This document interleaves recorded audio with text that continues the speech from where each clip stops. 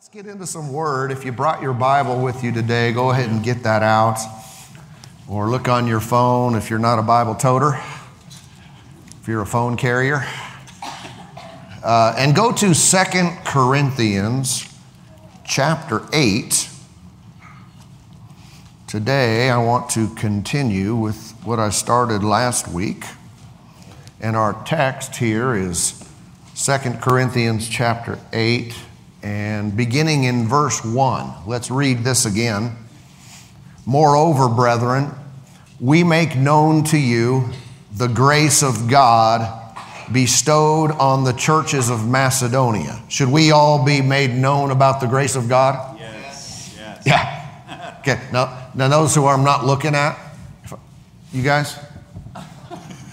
What it looked like to me when I said that is everyone in here, but I used my peripherals.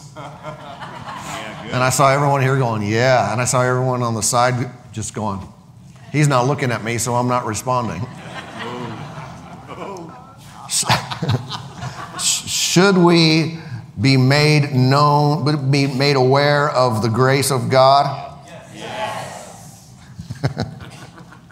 Verse 2, that in great trial of affliction, the abundance of their joy and their deep poverty abounded in the riches of their liberality. This is a common principle that you'll see in Scripture. It shows where something is a great deficit. When God comes in, it flips it over on its head. Okay? They had deep problems, great affliction, great persecution, took all their money away, yet the grace of God came on them and it turned their lives around. They became what they weren't. They were able to do what they couldn't do. All right. He says in verse 3, for I bear witness that according to their ability, yes, and beyond their ability, they were freely willing. And so this is characteristic of a true connection with God, is that things happen in your life that are unexplained from a human perspective. It's beyond what you can do. It is, you've crossed over into the God arena. All right? And if we don't ever have that, how do we know we're even connected to God? How do we know we're not just involved in some funky religion, some powerless form of godliness? Right? We've got to have God moments. We've got to have obvious God connections. If you don't have that, He wants you to have it. All right? And so they went beyond their ability, verse 4, imploring with us with much urgency that we would receive the gift and the fellowship of the ministering to the saints. So they're begging them, come on, you guys, come on, Paul, take this money. You know someone's having an experience with God when they are imploring someone to take their stuff. I mean, right? I mean, usually it's the other way. People say, don't go over there. They're going to take your stuff. They just want your money. People use it as a way to keep people away from church. It just shows, now watch, it shows God's grace is not on them. Because when people are afraid, and they say, afraid of what? Afraid of giving, you obviously don't know God. And that, at least in that area, you don't know Him very much. Because you wouldn't be afraid of that. You would be wanting the Lord to direct you to do that. If you knew Him. All right? And in this case, these guys under great persecution and affliction, they're saying, come on, you guys got to take our money. Please, take our gift. Please, we're imploring you, take it. Why? The implication is someone might look at their situation and go, oh no, you should probably keep this. You should probably use this for yourself. They said, no, don't do that. We've got to do this. Okay? So that's the grace of God on someone. And verse 5, and not only as we had hoped, but they first gave themselves to the Lord and then to us by the will of God. So we urged Titus that as he had begun, so he would also complete this grace in you as well. So God's grace then enables people to give generously. When the grace of God is on someone, they are moved to be like God in that area. You might think, well, since we started off this new project, you might logically conclude, based on last week's teaching about poor people giving, that maybe, Pastor, I didn't hear this from anyone, but I try to get in your head. Pastor, that might not be the best strategy. Because if you got all the poor people to give, you would only have a little amount. But my teaching and my presentation is not, I do not approach this from as a strategy to accomplish something other than the will of God. You understand what I mean? And telling poor people it's the will of God that you give does not result in a large amount of money, but it results in their life being changed. God wants to get people out of their poverty. Amen. On whatever level that is. I mean, in some parts of the world, poverty is, you don't have enough food in your belly.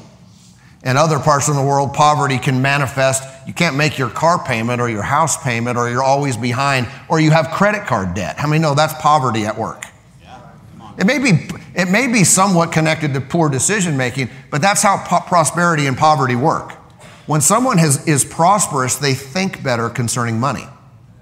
When someone has poverty working in their life, then it's not only that they have maybe not a great income, but they don't know what to do with what they have. The blessing of God is not on their mind when they're making decisions. Does that make sense? Yeah. The blessing of God on people enables them not only to receive good things, but to handle them properly. Amen. Hallelujah. Well, I didn't plan on saying that, but the grace of God on these churches enabled them to give generously. See, this tells me that, let me explain this first. God's grace is not just for salvation. When you study the subject of the grace of God, which is not our primary topic, but you'll see that God's grace will save you, forgive your sins, give you eternal life. God's grace will heal you. God's grace will give things to you. God's grace goes beyond a gift, though. God's grace is also enablement. God's grace is empowerment. God's grace enables a person to function in a manner that they could not function without that grace. Okay, in this level, all of us are using the grace of God on some level. We are already using it in some area of our life. Sometimes we don't give God credit for it. We just think, I worked, I studied, I practiced, or I just have a natural gift. No, that's the grace of God in your life, whether it came through your physical birth or whether it came later. It's a gift of God. That is an aspect of God's grace. Just like we read here, the grace of God was manifested in these churches, not in salvation. If you're in church, meaning not just in a building, but you're in the church, you're already saved. Grace has already forgiven you. Grace has already made you alive inside. You've been born again. The grace of God on them enabled them to act in a manner that was inconsistent with their own ability. It went past it. In their case, they gave. They were super generous because God was on them. Amen. All right, so if I say, I have a wonderful relationship with God, we're like, we are tight. I am just loving God's grace. But the end result is not that I act like God, then I'm not as graced as I think I am. Yeah, come on. The grace of God enables me to act in a manner that is consistent with the character and nature and will of God. Amen. The grace of God will turn me into a giver, not a taker. That's right. The grace of God removes stingy and imparts generosity. Amen. That's one manifestation. So when someone is, supposedly coming into a revelation of God's grace, and all they see is, I'm not under the law, I'm under grace, I'm no longer required, now I'm free to do anything I want. They're missing something there. See, God's grace doesn't empower nothingness. It doesn't enable someone to be unfruitful or lazy or not participating in the Spirit. It enables them to do that. Okay, you're all looking at me like a cow at a new gate. Years ago, quite a few years ago, I was teaching, not this subject per se, but I was teaching about the grace of God. And in that context, I converged to talk about giving up for a little bit. And my point in that message, all these years ago, is probably 15 years ago or so, my point was that we don't give out of law, but that we are under grace. The outward view of that might look the same, but the inward motivation is completely different. I was teaching the difference between paying a tithe and giving a tithe. Paying is old, giving is new. All right? In that context, I said, you don't have to tithe. I said, and then I emphasized, this is something we do by faith. I wasn't telling people not to do it. I was saying, don't do it out of a have to. Come into the new covenant. Does that make sense? And I was teaching that, and I would even say things like, you don't have to go to church. Some people are just doing it out of law. Do it out of a want to. Do it out of a value system. Do it out of a relationship. It might look the same on the outside, but one person could be here totally out of guilt and condemnation, and another person comes because they value it. You know what I'm saying?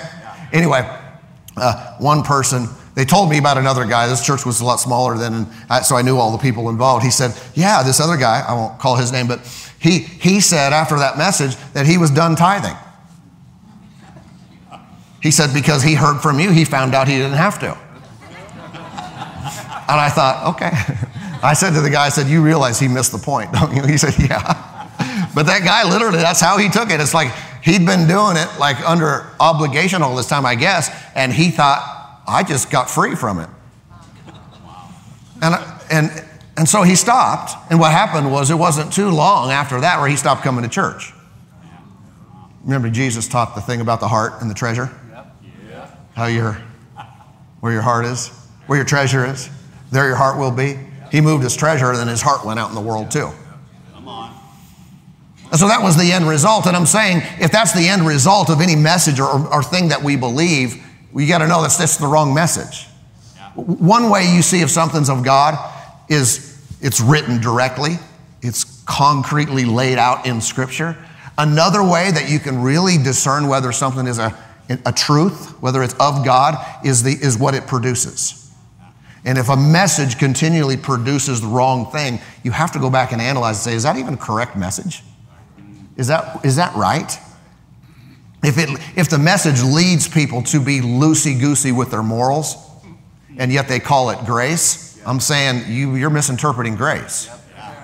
If a message it results in people being less like the Father, less generous, I'm saying you might have the wrong message here. Does that make sense? Okay. And so, anyway, grace, again, is not just about receiving, it's about empowered acting. I like the New Living Translation of verse 6. It reads, so we have urged Titus, who encouraged your giving in the first place, to return to you and encourage you to finish this ministry of giving. So this ministry of giving is the same phrase in the New King James as complete this grace in you. So you see what Paul's doing? He's not writing to the Macedonians, he's writing to the Corinthians. And to the Corinthians, he's saying, let me tell you about the Macedonians, the various churches in that region. Let me tell you what they did. Why would you tell the Corinthians about the Macedonians? Because the Macedonians were excelling in an area that the Corinthians were not, even in great affliction, because they're saying, oh yeah, those Macedonian churches, they're really under the gun. They're suffering. And they did what? What he's doing is giving them an illustration to say, you guys are coming behind those, and you're way better off than them. What are you thinking? You think you're all under grace over here. No, you're not. They're under the grace of God. They are letting God's grace work through them. And so he says, Titus, he's the one who told you this in the first place. And now I want Titus to go remind you so you complete this. It's one thing to begin on the right path. It's another thing to continue. You can get on the freeway and head to your destination, but along the road there will be many off-ramps. Right? The Golden Arches might call you. Right? Something else might be calling your name to get off your route, and then you won't ever reach your destination because, you're eating that sausage and egg and cheese McGriddle. Was that a moan? Okay, let me go back to this. Here's the phrase in here that really stood out to me as the emphasis of what I believe the Lord wants us to get, wants me to communicate, is this: how they first gave themselves. So God's grace was on them, and in the empowerment of God's ability, they were able to say, Lord, we give you not just our offerings, we give you ourselves. We give you our whole lives. We belong to you. And so the dedication of ourselves to the Lord and His purposes sets the stage for anything else He wants to do. Here's the trouble. Sometimes we want to do something for God without Him having us, without Him having the very core of our being. And then I'm going to do this for the Lord. I'm going to give this to Him. I'm going to serve Him in this area. And it's all just piecemeal. It's just little parts of our lives instead of saying, Lord, I'm giving you me. Amen. Now, if there's anything you want me to do, the answer is yes, because you have me. That's good. But if I'm trying to say yes to doing something and He doesn't fully have me, then that's going to be difficult. In other words, I'm not fully operating in His grace to do these individual parts or components. He needs to have my heart. He needs to have me. And that's how these Macedonians got it right, because before they gave their offering, they gave themselves to the Lord and to the apostles. And so when I think about the Lord and what Jesus did for us, of course, He didn't come, He didn't die so He could get my money. Because He didn't need it, right? But what did He die for? Because He wanted to have me. He loved me. How many know anything I can produce for God, anything I could buy Him, anything I could give to Him, anything I could do for Him is just pittance compared to the one who can create galaxies, right? I mean, nothing I can do could be of that value, that level, that measure at all. But what matters to Him is I give Him me. And that's what He wanted. That's who He loved, not just our stuff. Now think about this word, then they gave themselves, or we could use the word dedicate that I'm using. I looked up the Hebrew word for dedicate, and it means, this is one way to say it, to set apart from a profane to a sacred purpose. Okay, a study of various passages will show that word. It can also be translated sanctify. It means to set apart from other use to God's use. And this is something that I believe is supposed to happen in us after He has us. So I give Him me. Now I can, from that position, take whatever He directs, whatever my faith can do. I take things that had a common use, or you could say a profane use, and I say, Lord, I'm going to dedicate this for your purposes. Now it becomes significant. Now it becomes holy. Now it becomes something usable in His hands. All right? 2 Corinthians 5 says that we're made the righteousness of God in Christ. Why are we made righteous in Christ? The reason ultimately is so that we can serve Him in an acceptable way. In sin, I can't bring forth anything pleasing to God. But after I receive the sacrifice of His Son and made new and made acceptable, now I can do acceptable things. Everybody with me? Yeah. Okay, think about this. This is kind of another subject, but I'll just squeeze this in here. Partly another subject. There's a belief that God accepts everything and everyone. Everyone's accepted. Everything, no matter what you do, it's all good. It's not all good from God's perspective, because if it were all good, He wouldn't have sent Jesus. Right. Say, well, He accepts everyone. Then why did He send Jesus? Why didn't we all just say, here I am. Take me the way I am. No, because we could have done that without Jesus dying on the cross. Jesus shed his blood so we could be made acceptable. Now, he loves the unacceptable. That's why he sent Jesus to shed his blood so we could be made acceptable on his standard. Amen. So we're made a certain way so that we can do acceptable things. The blood of Jesus washes me clean. Now I can offer sacrifices to him that are pleasing. Meaning, take what I have, what I can do, might be my ability, which is really his, but my ability, my money, my time, my life, and offer it to him. It goes from common, profane use to holy use. Then it takes on eternal significance and eternal value. Okay, listen to these two verses. Hebrews 12:28. Therefore, since we are receiving a kingdom which cannot be shaken, let us have grace, there's that word again, grace, by which we may serve God acceptably with reverence and godly fear. So there's a way to serve God that's acceptable, which implies there's a way to serve God that's not acceptable. But if you have grace, you can do it in the right way. You can serve God in an acceptable manner. 1 Peter 2:5 reads, you also, as living stones, are being built up a spiritual house, a holy priesthood. Everybody say, I'm a priest. I'm a priest. Yeah, to offer up spiritual sacrifices acceptable to God through Jesus Christ. So one of the things that we do as believers is we offer up sacrifices to God.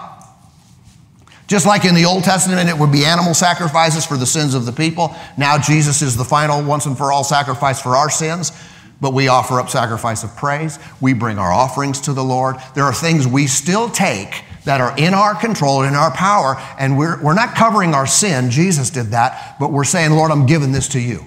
I offer this up to you. I'm taking this and I'm making it holy. You can do that with your voice, right? You can sing about all kinds of worldly things, or you can sing the praises of him who called you out of darkness into his marvelous light. Then your voice just became acceptable to him. Amen. Hallelujah. So God's grace then is upon us to first give ourselves to the Lord. We first give ourselves. His grace, let me say it the opposite now. His grace is not on me to live for myself or do my thing. If my goal, my focus, where my energies go are all to live my dream, to do what I want, if that's my focus, I've left the grace of God and I'm on my own. He's not on me to do my thing. He is on me to do his thing. There you go. Amen. I first give myself, then I give anything I can give to him, but I get to do, let me say it this way. If I'm doing my thing, my life is about my will, my plan, my dream, my goal, it's all me, me, me. I've left the grace of God, and so I get to do this. I get to pursue these things with my ability, with my provision, and end up getting my reward. And I'll explain that reward. I get my, instead of his ability, his provision, and his reward. You've heard God's will, God's bill. My will, my bill. If I live to do my thing, I get to finance it.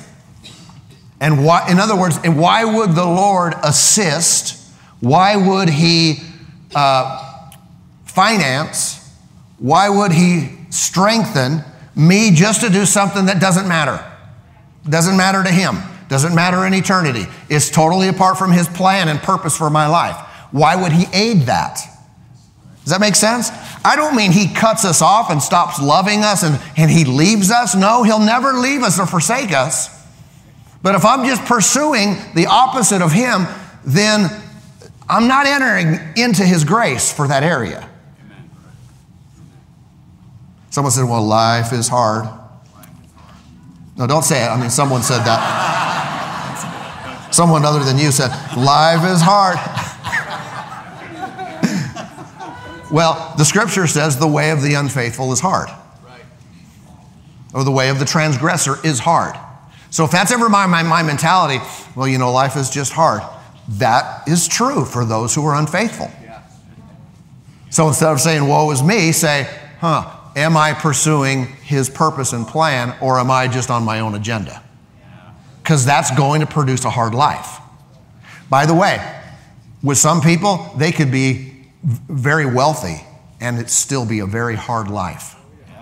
It's not always just in every area. Sometimes people are extremely successful in the eyes of people and miserable. I've got to pursue his agenda.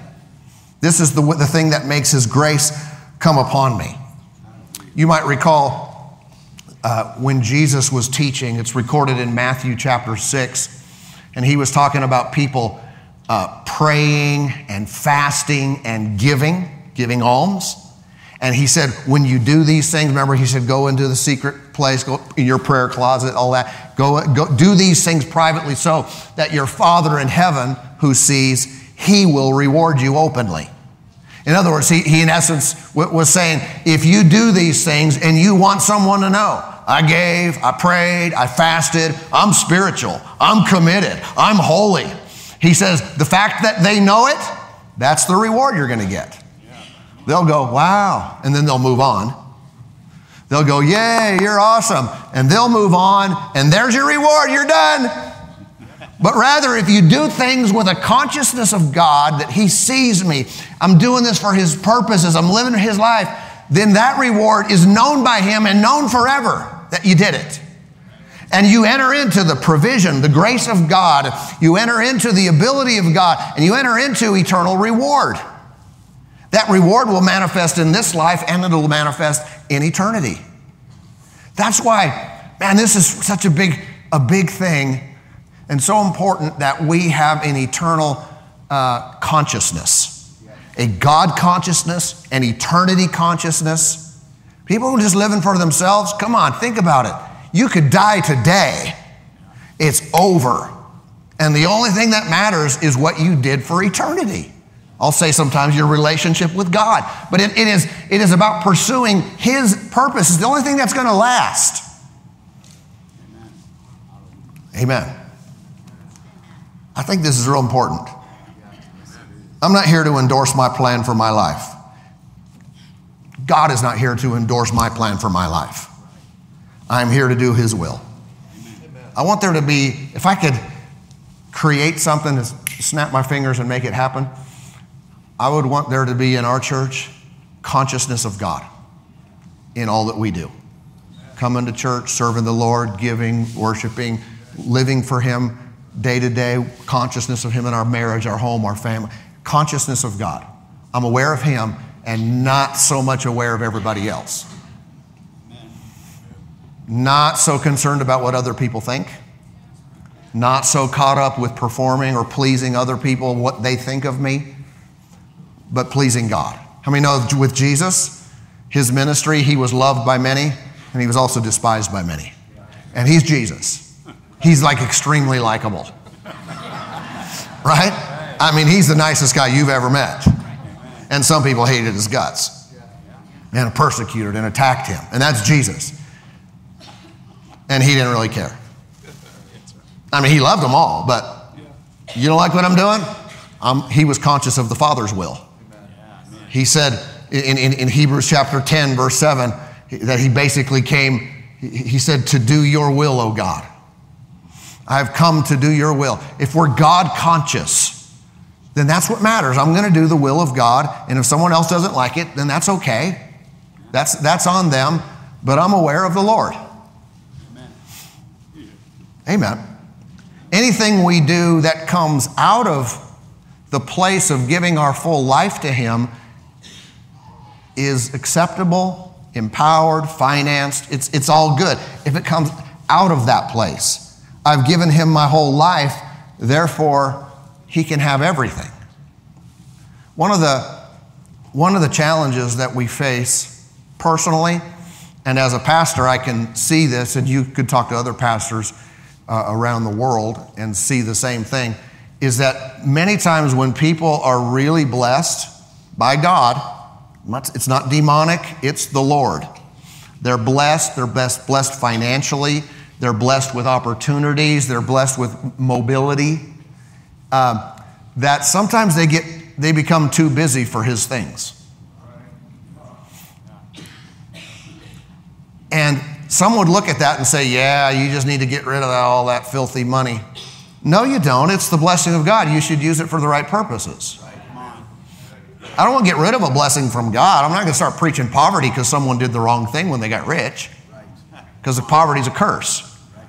But it's something we should be aware of.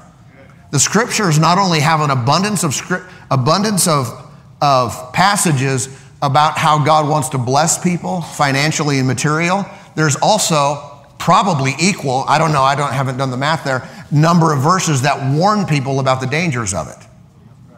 We should be conscious of both sides. I'm not going to go into poverty because it's dangerous. No, I want to live in the blessing of God and handle it properly. It's kind of like in my limited number of trips into various countries that are less well off than ours is, third world as we call them sometimes, you'll find, Pastor Bill has seen this in Africa, and that many times you do a church service or you do a evangelistic campaign out in the jungle or something like that, people will come from far and wide and flock to the place and stay as long as you want them to stay, and probably longer than you want them to stay. And they just come. You don't have to, the word has to get out somehow, but it's not like pulling teeth to get people to come to church and to come to these meetings. They come. You know one of the reasons why they do that? Because they don't have anything else to do. But they come, and God shows up. They didn't have anything else, so they came, and they looked to the Lord and got healed and got delivered and got saved and got set free, and a mighty move of God changed their life. What's the problem? Say, what's wrong with that? There's nothing wrong with that at all. What's wrong with us sometimes is we have 10 things to choose from. And it's like, well, I can go to church, or I can go to Hawaii, or I can play golf, or I can do this. And I'm not saying those things are wrong. I like golf and Hawaii. Maybe golf in Hawaii. I don't know. I'm not saying it's wrong. It's the blessing of God, but sometimes we don't handle the blessing of God well. In other words, when the blessing of God comes, the things of the Spirit, the things like church and ministry, it gets put in the back seat with so many of us. And you talk to any pastor, and they'll tell you the same thing, that you will see that the more people are blessed, that often the things of God, they're just not around as much anymore. They have ability and freedom to travel and go, and they do it. Amen. Hallelujah. Am I getting too riled up about that? Here's my point. There's nothing wrong with it inherently to go and do what you can do, and if you have money, spend it and whatever. I'm just saying we have to be on guard that we don't take the blessing of God and then the things of the Lord are now unimportant to us. We've got 1,000 places to go, and if we can, we will, and if we have time, we'll squeeze church in. That is not yielding to the grace of God. That's taking what the Lord has blessed you with and using it for common things. Hallelujah. It's a consciousness of people that we have to be aware of. Do they like what I'm doing? Do they approve? Do they see what I'm doing? How many, if I have you raise your hand, it might defeat my point. But how many people have done things, you've given, you've served, you've prayed in such ways that no one ever knows? People don't have a clue. And at times you've thought, if they only knew what I did, they would appreciate me more. Listen, be conscious of God. Be okay with no one's going to ever know. That's right. Well, if they knew how big of an offering I gave towards the new building project, they'd give me a front row parking spot. Okay, but here's the thing. That would be your reward. All eternity, you'd talk about your parking spot. While others are robed in their reward. Because you'd be telling me, I got that parking spot. I gave the big offering. They gave me a parking spot. And then someone else would come over and say, you know what happened to me? Is I gave that too.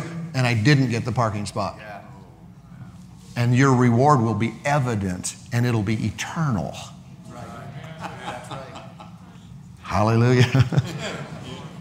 I'm saying, if people do us wrong, I mean, no one likes that, but what does the Lord think about my heart, about my thoughts, about my motives, about my actions? You know how people get mad at you and they don't even know you prayed for them for an hour.